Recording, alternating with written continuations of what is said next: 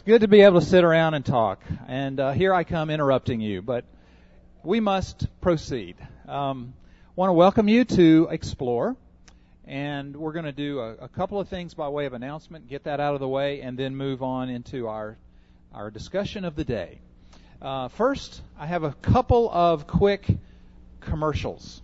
One has to do with the card that you have on your table. This is just shameless promotion, is all it is.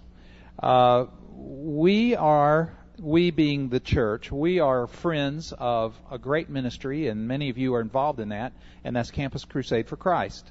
And one of the many departments or ministries under Campus Crusade is called Priority Associates. They reach out to the businessmen and women of Orlando and throughout the country. And we thought that it would be good for you to know that I am going to be involved in something coming up on a Wednesday, a week and a half from now.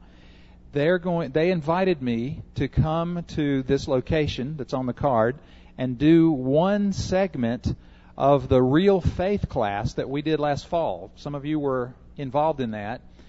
Every week we looked at a different movie and a popular movie in the culture and looked at it from a Christian worldview and learned what we could from it about God, commented about it from a Christian perspective, learned in the process how to look at movies, how Christians should view movies.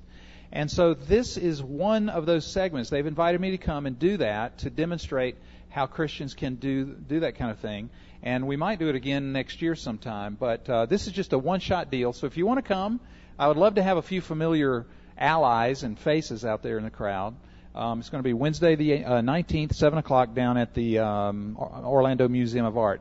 And I think that I'm going to be showing the movie Castaway with Tom Hanks and looking at that, and we'll have some discussion. All right, that's commercial number one. Number two, today is the last class of our Apologetics series. You remember originally it was just going to be February and March. And then we lost a couple of weeks' time, and so it crept on into April. But today I'm ready to bring it to a close. I think we've kind of beat it up a bit, and we've covered some introductory principles about how to do apologetics. So today's going to be the last class of that. Next Sunday, Easter Sunday, we're not going to meet at all. But then the following Sunday, which would be, what day would that be? 23rd? The 23rd of April, we will begin another whole series, and I'm going to be entitling it Questioning Evangelism. Has anybody here ever read this book or heard of it? Okay, that's good. I'm glad. It is a good way to follow up what we've been doing in the Apologetics course. Here's my purpose with Questioning Evangelism. I don't know about you, but I do not have the gift of evangelism. And I dare say most of us don't. And you know what we do? Because we figure we don't have the gift of evangelism, we don't do evangelism. We don't do it very well. We don't talk about our faith enough. I mean, I'm telling you that I don't talk about my faith enough. And I want to. I want to do better in that area. And one of the many ways that we can begin to get better at witnessing is by doing a method like this, questioning evangelism. It's similar to what we've been doing in apologetics because it's a way to learn what are the right questions that we should ask people in order to steer conversations toward a spiritual direction. And even get to the point of asking people, would you like to receive Jesus Christ? I mean, that's a lot for a lot of us. But this course will help us. Now, I'm not asking you to buy the book. I'm going to take the book and kind of adapt it to our format. And we're still going to have table discussion. I'm still going to present things each week, but it's going to be about a month-long series, 4 or 5 weeks maybe at most, taking us through the end of May into the subject of questioning evangelism, how to steer people toward Christ by a series of asking them good questions. So that's what we're going to do next. Yes, sir. Oh, yeah, definitely. I should buy some copies, and we'll have it out there. You can purchase it, and I'll make a little money on the side and that kind of thing. Yeah, that's a good point, though, Cam. Third commercial, although I don't really want to talk it that way, I want to introduce to you a couple of people. Bob and Susan Combs. Bob and Susan are sitting right over here with the Akers family, And I just want to introduce them to you. They are with Campus Crusade for Christ, a section of that called Here's Life Inner City. Same ministry that Chris and Karen Akers work with. And the reason I point them out to you is that they're here in our area for a little while. They are from L.A. They've just adopted a little precious baby girl. What is her name? Kaylin. And because they have adopted this girl, or in process of wrapping all that up, they're going to be here for a while. And a couple of things you may be able to help them with, or know who could. One is they need a car to use while they're in Orlando. Secondly, they could use a place to stay that's a little bit more permanent than, jumping from house to house. So if you can help them with either one or both of those, or maybe can point them in the right direction, that would be great. If you have some, maybe you could talk to them too if you have some baby equipment sitting around your house that's not being used. They might be able to use a couple of things like that. So Bob and Susan, we're here to help. Hopefully God is going to meet every need there. But way to go. We're glad. Bravo for doing what you're doing and for being here in our area. We're glad to see you. Oh, really? They have a 2-year-old too? Okay. So a family of 4. All right. So after class, go over and meet Bob and Susan. All right. That's all my commercials. Any other announcements that somebody needs to make in here before we proceed? All right. You know about the coffee, the pastries. Please help yourself. Today's subject is your questions, and hopefully they get answers. What we're going to do today is take the entire time from now to about, an hour from now, and open the floor for questions of any kind about Christianity, except science questions. You remember Hugh Ross dealt with science a few weeks ago, and I told you at that time, don't come back the following week with any more questions about creation or evolution, because that's not me. That is not my forte. But if they have to do with the Bible, theology, questions of faith and practice within the community of faith that we call Christianity, I would love to open the floor to your questions. Now, you'll hope that we can come up with answers. They may be too hard for that. They may be in the area of mysteries. And I cannot promise you that you will walk out of the class today with an answer. But as best I can, I will try to address the question, and maybe others in the room can address the question as well. And so we're going to pray and then dive off. Do you remember that back about 6 or 8 weeks ago, you actually tossed out a number of questions that you had then? And I have them all on this sheet. We've answered a bunch of them in the class so far. So what I thought I would do is tell you the questions that I think we've answered, or at least we've tried to address. And then I'll let you pick. I may begin the discussion with one of them that I think looks good, but then I'll let you pick the questions from that point on, or even come up with new ones, okay? So let's go ahead and pray, because we need a lot of prayer today for these questions to get answered. Father, we thank you so much for your love and your grace. Father, as we come together today in this place, we are here only because of your mercy. There's not a one of us in this room that deserves to know Christ and to be heaven-bound. And yet you, by your mercy and grace, have worked salvation into our hearts, and we so thank you for that. Thank you for giving us a hope and a future, Lord. Thank you for giving us a reason to wake up in the morning, a reason to go to work tomorrow, a reason to speak about Christ to other people, a reason to love our parents, our children, our spouse.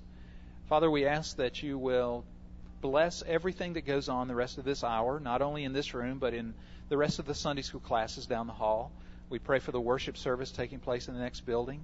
Lord, we ask that as the Word of God is preached, that you will quicken faith in the hearts of many people.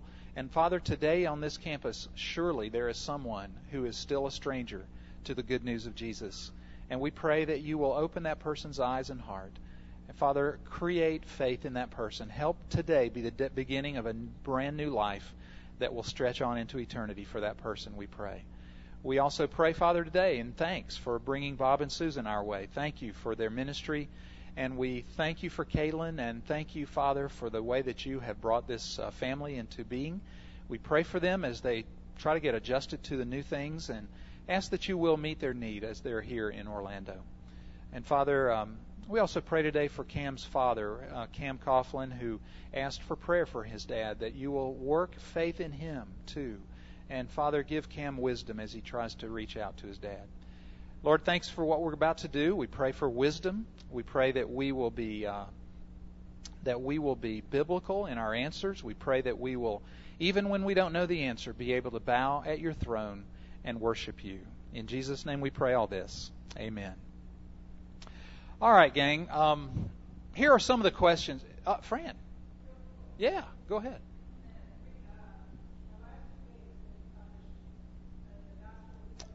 Yeah.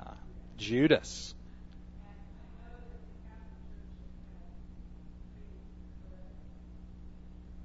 Yeah. Heretical? Yeah, sure. You want to talk about that today?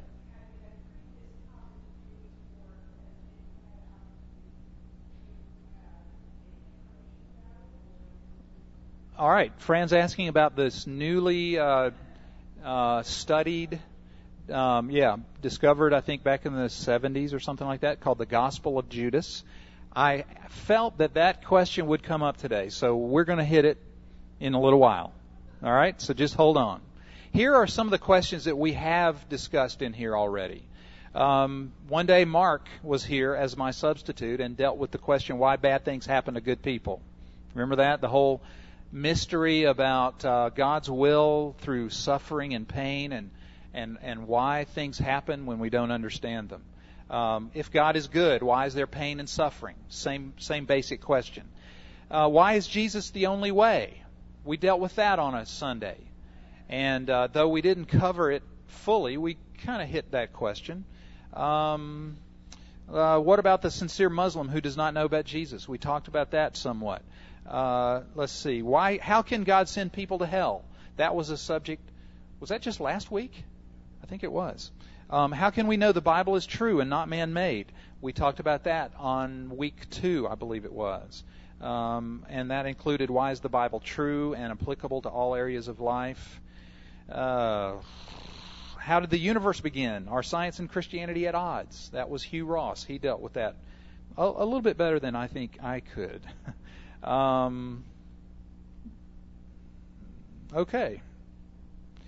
That's all. I think those are the ones. Now, here are some of the ones that we did not answer. And I'm going to throw them out to you, and you can say, yeah, I really want to talk about that. Let's see. Why what? I was going to get to that one. Hold on to that one. We didn't talk about this one. Why are there so many denominations? And why can't Christians agree? Okay. I could come up with a short answer to that. Here's one. I'm happy now. Why should I change? That's a good question. Why is Jesus both God and man? Excellent question. Why do the wicked live long and acquire power? In other words, how come, the unrighteous prosper while the righteous suffer? A question raised by the Scriptures themselves many times. Why do some people profess to be Christians and do unchristian things? People like me, you mean? And you? And all of us? What happened to people before Christ came? What happens to infants and children at death? Do good people go to heaven? How do we know God's will? Why do I need to go to church? Here's the question. If the purpose is to build our family life, then why do I need to spend 2 hours in church instead of with my family? Okay? And finally, last but not least, the one that Karen was alluding to, the biggest question of them all, why is it that good food is always bad for you? So if you want to talk about that one, we can talk about that one. All right, those are some of the ones that were submitted. Now, Fran, do you want to start with your question about the Gospel of Judas? Okay. Just to sort of churn the mind up a little bit. Okay. Well, I do want to deal with that today, though. Is who? Some of the hardest people to talk to, family members, yeah. About your faith, you mean? Ooh, how do you start a conversation with an adult family member who is not a believer? Is that your question? Very carefully. You know what? I have not had to deal with, well, yes, I have, with my parents. I was thinking children. You're talking children. Yeah. Right. It could go any way. I'm sure there is a lot of wisdom on that issue right here. I'm sure many of you have had to deal with this. I do think very carefully is where we must start.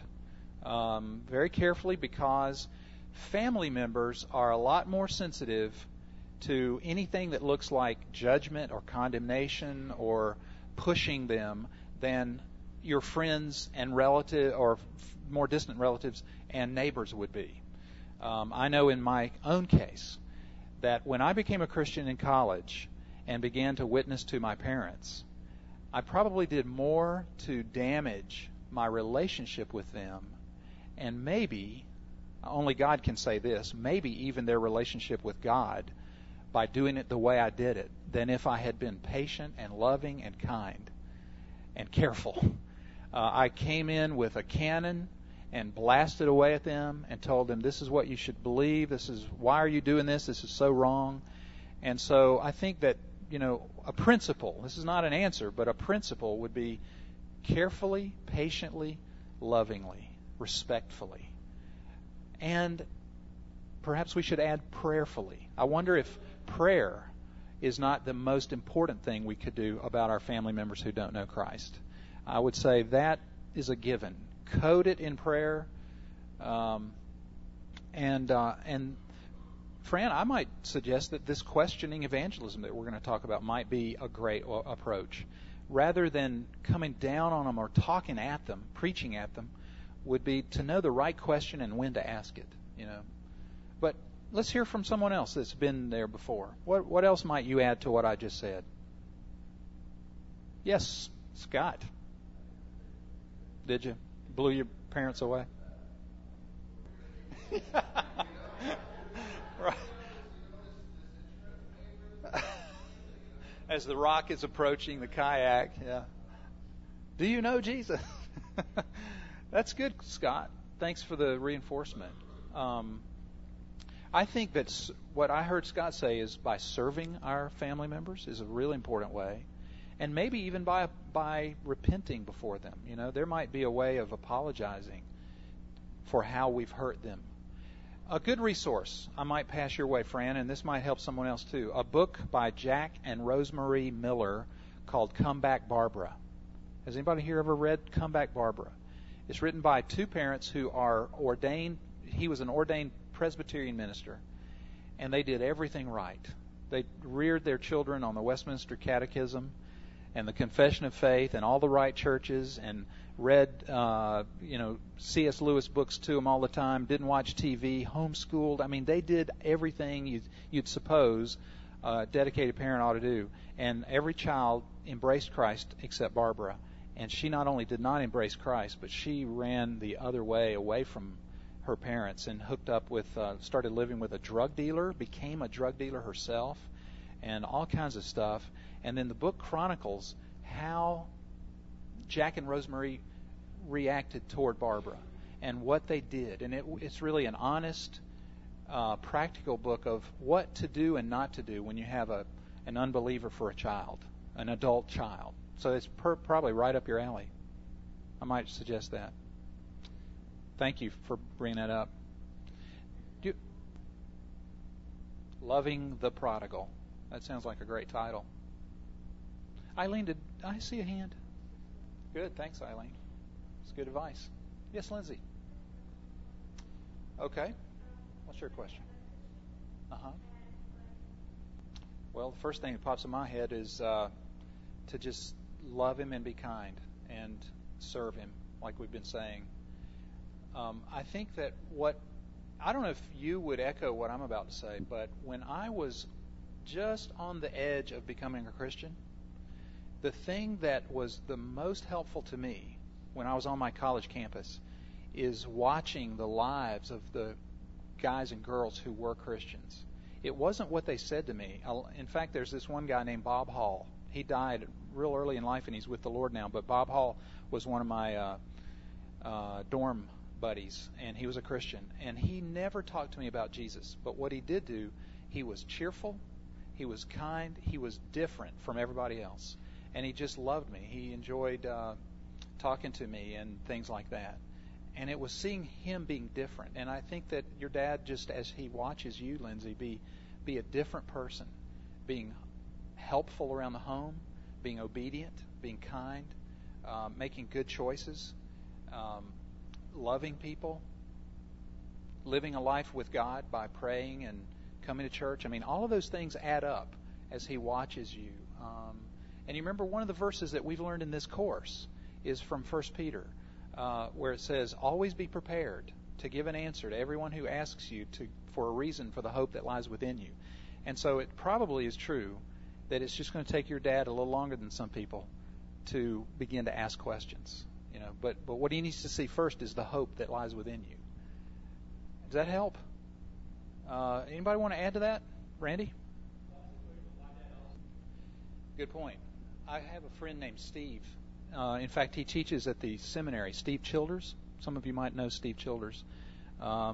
His dad, like yours, Lindsay, was not a Christian. And so Steve decided, there's not much I can do for my dad. He was very closed and everything, but he said, I can pray for him every day. And so my friend Steve wrote a little prayer for his dad out on a 3x5 card. It was just real short, like, God, please open my dad's heart and bring him into the family, something like that.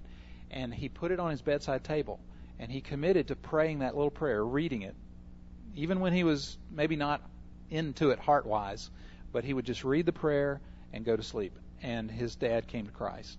I mean, it was just through that day in, day out praying. God can bring somebody else into your dad's life. He doesn't necessarily need you, and that's a relief. Kim, same question or something different? Right.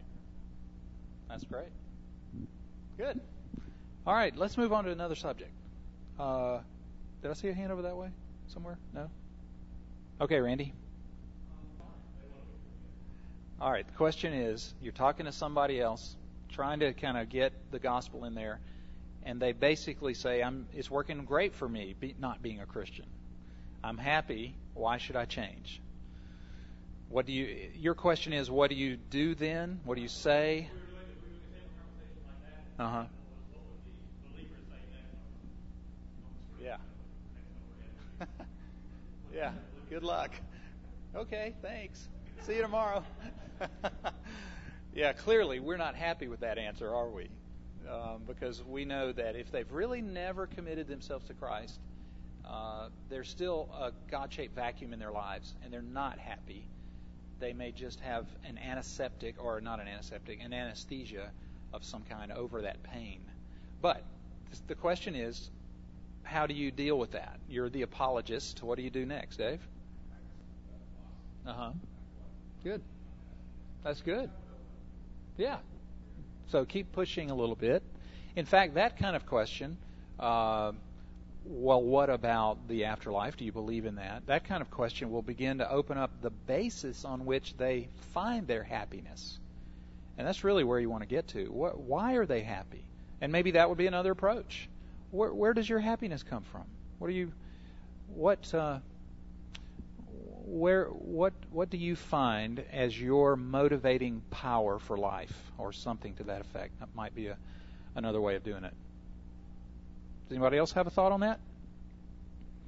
Have you met people like this? Maybe let's hear a testimonial. Has anyone ever had a conversation with somebody who seems blissfully happy? And you tried something? Yeah. Liesl? Good. Right, really? Okay. My wife and I have an uncle. It's an uncle on my wife's side who is one of these, like Randy is talking about. He is one of the happiest men I know. In fact, his whole family is this way. They do not really demonstrate a Christian faith, although they do go to church from time to time. They're sort of the Christmas and Easter crowd. And they love each other so much. Their family life seems wonderful. They're wealthy. They are successful. It's been the most challenge for Susie and me to know, well, how do you present the claims of Christ to a person who seems so secure? And really doesn't feel a need for it. Well, we were at my house. We invited the whole Cook family over to my house last Christmas, and it finally broke open. And several of us who were talking to this man, his name's Tom, found out that he could get so angry very quickly because the subject of sin came up. I don't remember. I wish I could tell you, Randy, what were the steps that we followed, but basically we got into the subject of the fact that we're not good. I know how it was. I remember he said basically, being good will get a person into heaven. That's essentially what he said, and he is a very good man. And I or someone in the group just mentioned that, well, that's the problem because we're not good. And wow, that just really took the lid off of him, and some of his kind of true colors showed. He got very angry and defended himself quite a lot. And I remember saying, well, goodness probably needs to be judged by what Jesus said makes someone good, and that is perfection. Jesus said, "You must be perfect, even as my Father in heaven is perfect." That's the standard for goodness that God would accept. And I said to him, "Tom, do you think you've been perfect?" And he said, "Well, no, of course not." And I said, "Well, I haven't been either. I've been far, far from perfect. So we need something else on which to ground our hope for heaven than being good." So one thing led to another, and I don't know that it succeeded really in cracking his foundation open any, but that's kind of what we tried to do in that case. Try to get down to what is it that you're grounding your happiness in. And in Dave's suggestion, well, look how temporary that is. Is that going to take you into eternity? Is that going to last? Or some other idol that people find appealing? I don't know if one more thought on that one from Randy? Okay, Scott? So if anybody here needs dishes done, I think we can call Scott from now on. That's the second.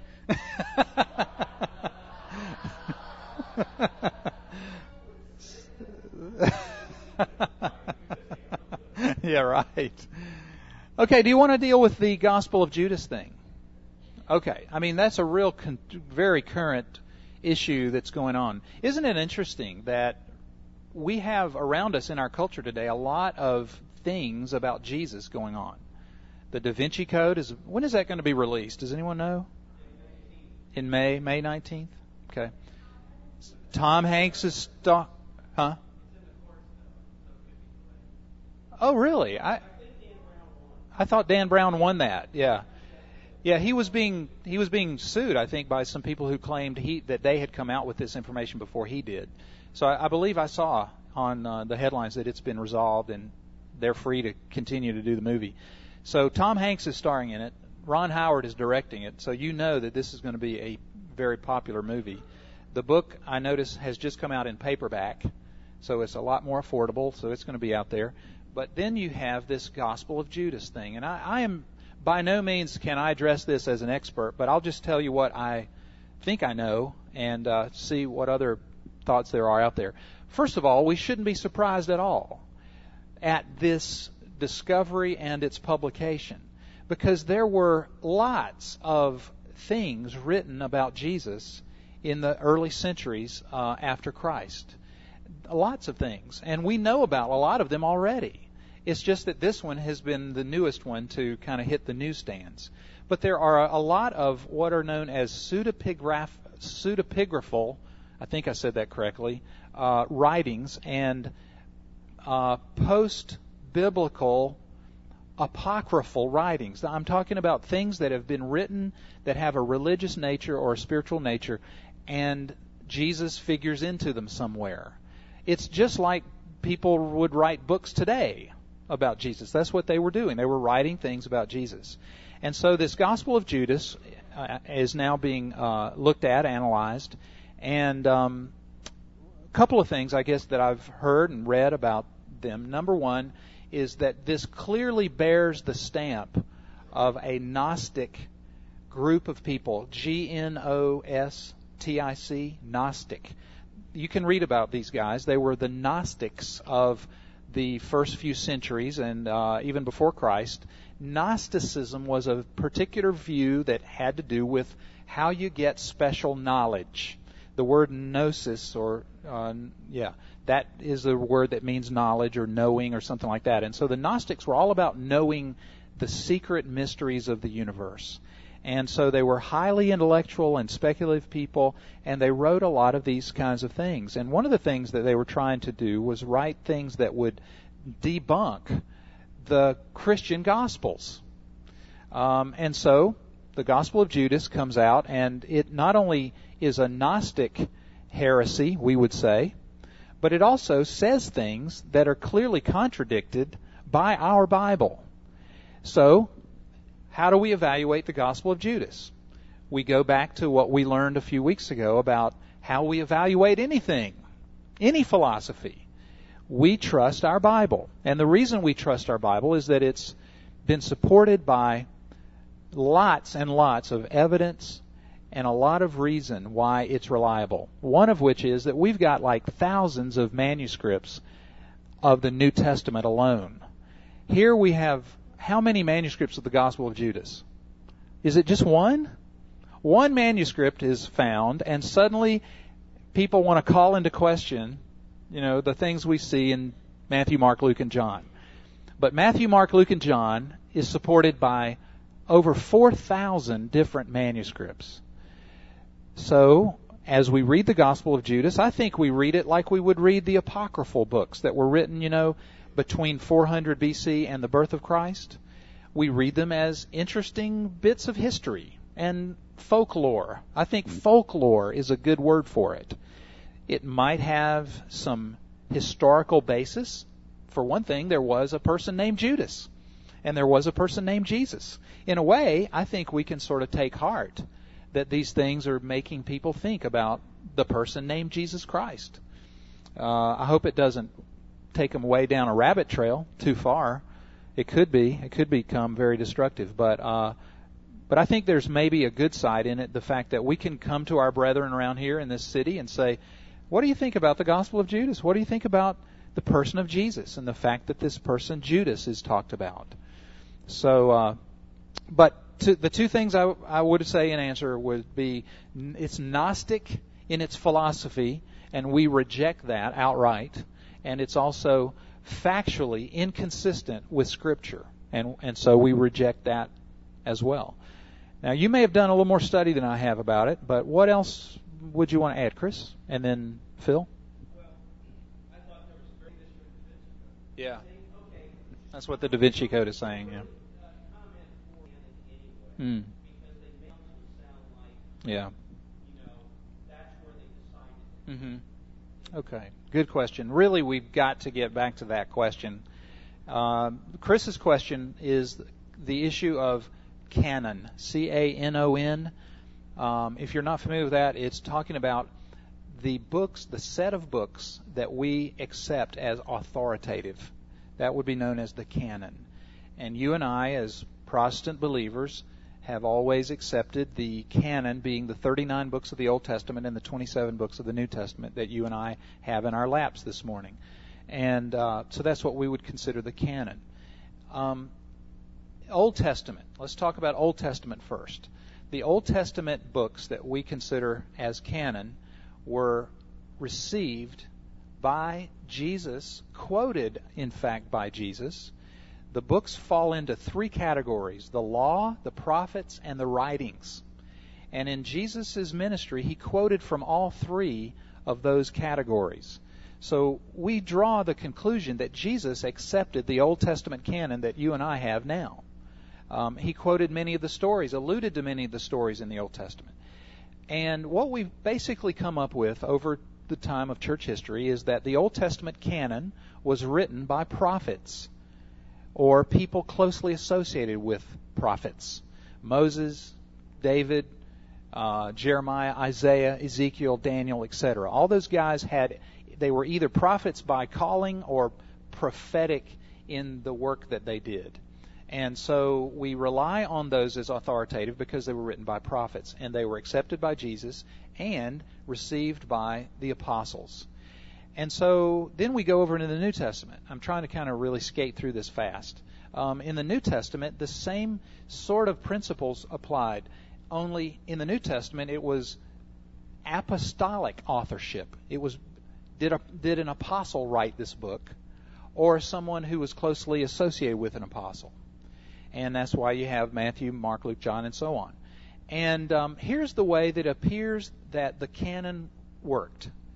It wasn't that a lot of people got together and looked at an anthology of books and collected a bunch of books and said, now which ones do we want to pick as being canonical? That's not the way it worked.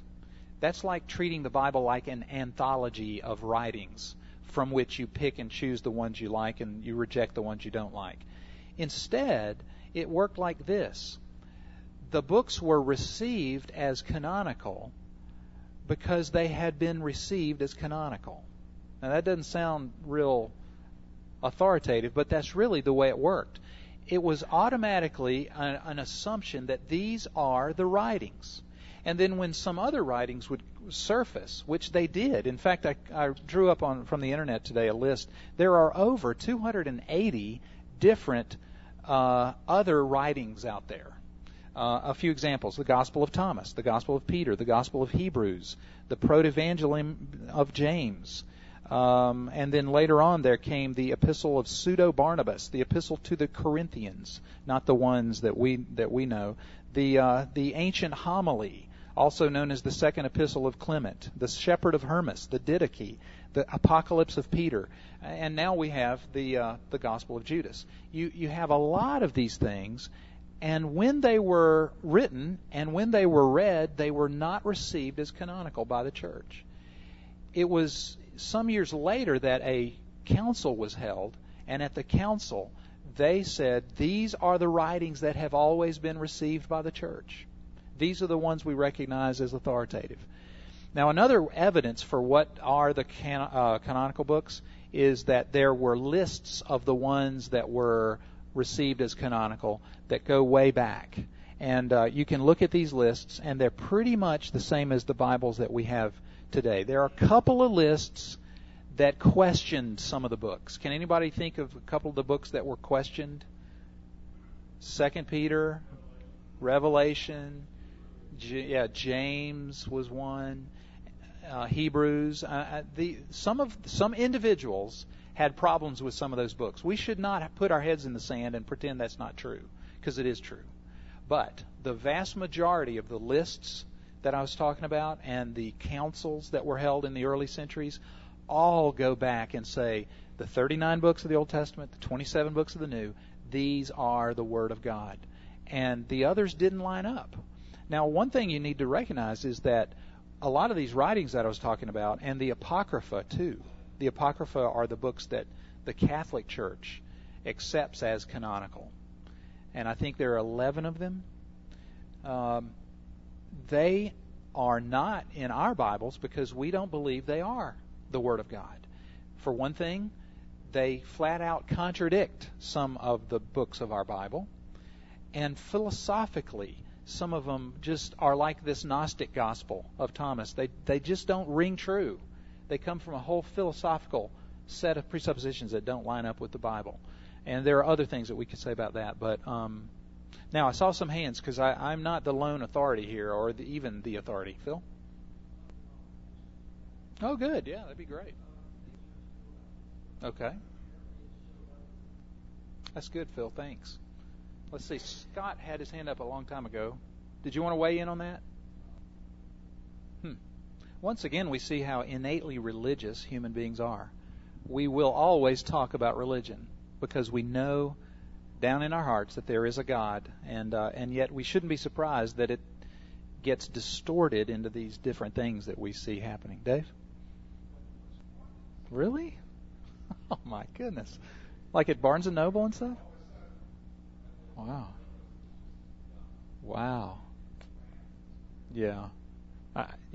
I think it was found in the 70s. Am I right? Phil, do you know more about it?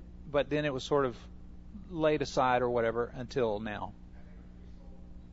Okay. So, yeah, Bob, I saw your hand a while back too. Yeah, it'll be another one in 5 years. Yeah. Yeah, you sort of worry about that verse that Jesus said in the New Testament, where he said that the one who leads these little ones astray, it would be better for him to be have a millstone hung around his neck and thrown into the middle of the ocean than to have to face Judgment Day. And you worry about that with people like this that promulgate things that do lead vast, untold numbers of people astray. And it's sad. It might be a good idea if maybe the Sunday before the movie comes out, whenever that is in May, we maybe should take this class and do one-shot deal on the Da Vinci Code. We had a course on that a year ago, and if you're interested in looking at it, it's on our website. You can go download the PDFs that were used as well as listen to the MP3 talks. It was about a 6-week class on the Da Vinci Code, but that was a year ago. And it probably would be great to have one time before the movie comes out just to kind of help our church deal with the what's coming. A study Bible, the Da Vinci Code study Bible. Or the How to Debunk the Da Vinci Code study Bible. Really? That's awesome. Mm-hmm. Mm-hmm. Wow. Uh-huh. That's great. So this is a written thing that you're talking about? It's not in video format or anything like that? Could we get a bunch of those? That'd be great. Well, if those of you with the proper connections would do that, that'd be awesome. We'll hand them out here. I want to be fair. Fran already asked a question. You have another one? Okay. Yeah, we're 4 minutes away from deadline. I'm trying to watch our clock. Bob, do you have a different question? Mm-hmm. Yeah. What was their agenda? Mm-hmm. Wow. Is it just another way of saying, if it's true for you, that's great. It's not true for me. So we're back to the same thing. Well, it'll be interesting to see what happens out of this. At least, to put a best face on it, at least it says that people are being challenged to think about the historical Jesus. I just hope that it'll lead them in the right direction. And that's our job, right? That's our job. Okay, one more question. I don't know, from the list or from your own head out there, if you want to talk about one more before we go. Of course, we have the why is all the good food bad for you? Shall we end with that one? Why is all the good food bad for you? And that is an inviolable principle of life. It's fat and it's flavorful. Okay, yeah, sweet, yeah. Well, I must admit that when it comes to Chinese food, I always get General Tso's chicken. And I was so dismayed to read not long ago that that's like one of the worst things to get because it's loaded with fat. And I thought, okay, that's why I like it. Same as chocolate cake at Macaroni Grill, if you've ever had that. My wife and I love the Macaroni Grill chocolate cake. And so it was her birthday a few weeks ago, and I went by and bought her just a piece of cake to go. Took it home, and she made the mistake of going online to the Macaroni Grill calorie counter website. This is truly amazing. In one square piece of the Macaroni Grill chocolate cake, there are 1,500 calories. In one square. Isn't that amazing? 1,500 calories. But what is the theological answer to our question? It's the curse. I agree. It's sin, right? And that's probably the answer to the question: why can't Christians agree? The old Rodney King. Why can't we all get along? Because of sin. Because what's that, Fran? Yeah. Mm-hmm. Uh-huh. That's really a very good point. When it comes to why are there so many denominations, I've often thought, yes, there are clearly theological differences among us, and I don't want to minimize that. In fact, I'm a pretty theological guy, and I like being right, and I want to pursue the truth and so on like that. So I'm not denying that there are real substantive differences, but a lot of the differences among the denominations boil down to personality types. I mean, look at us. Us Presbyterians. We're not real good at shouting and getting excited on Sunday morning. We're intellectual. We like thinking. We're calm, a lot of us, most of us. Most of us guys are kind of flatline. Our wives are always telling us to feel something. Come on, won't you feel? Don't get mad or something like that. So we're all Presbyterians. And Baptists are emotional, and Charismatics Baptists are sentimental. Charismatics are emotional, excitable. So we've all got these personality types, and once we get to heaven, we will all be in one place, and we'll all appreciate each other's differences. But part of that is the curse and the fall and the fact that we're not there yet.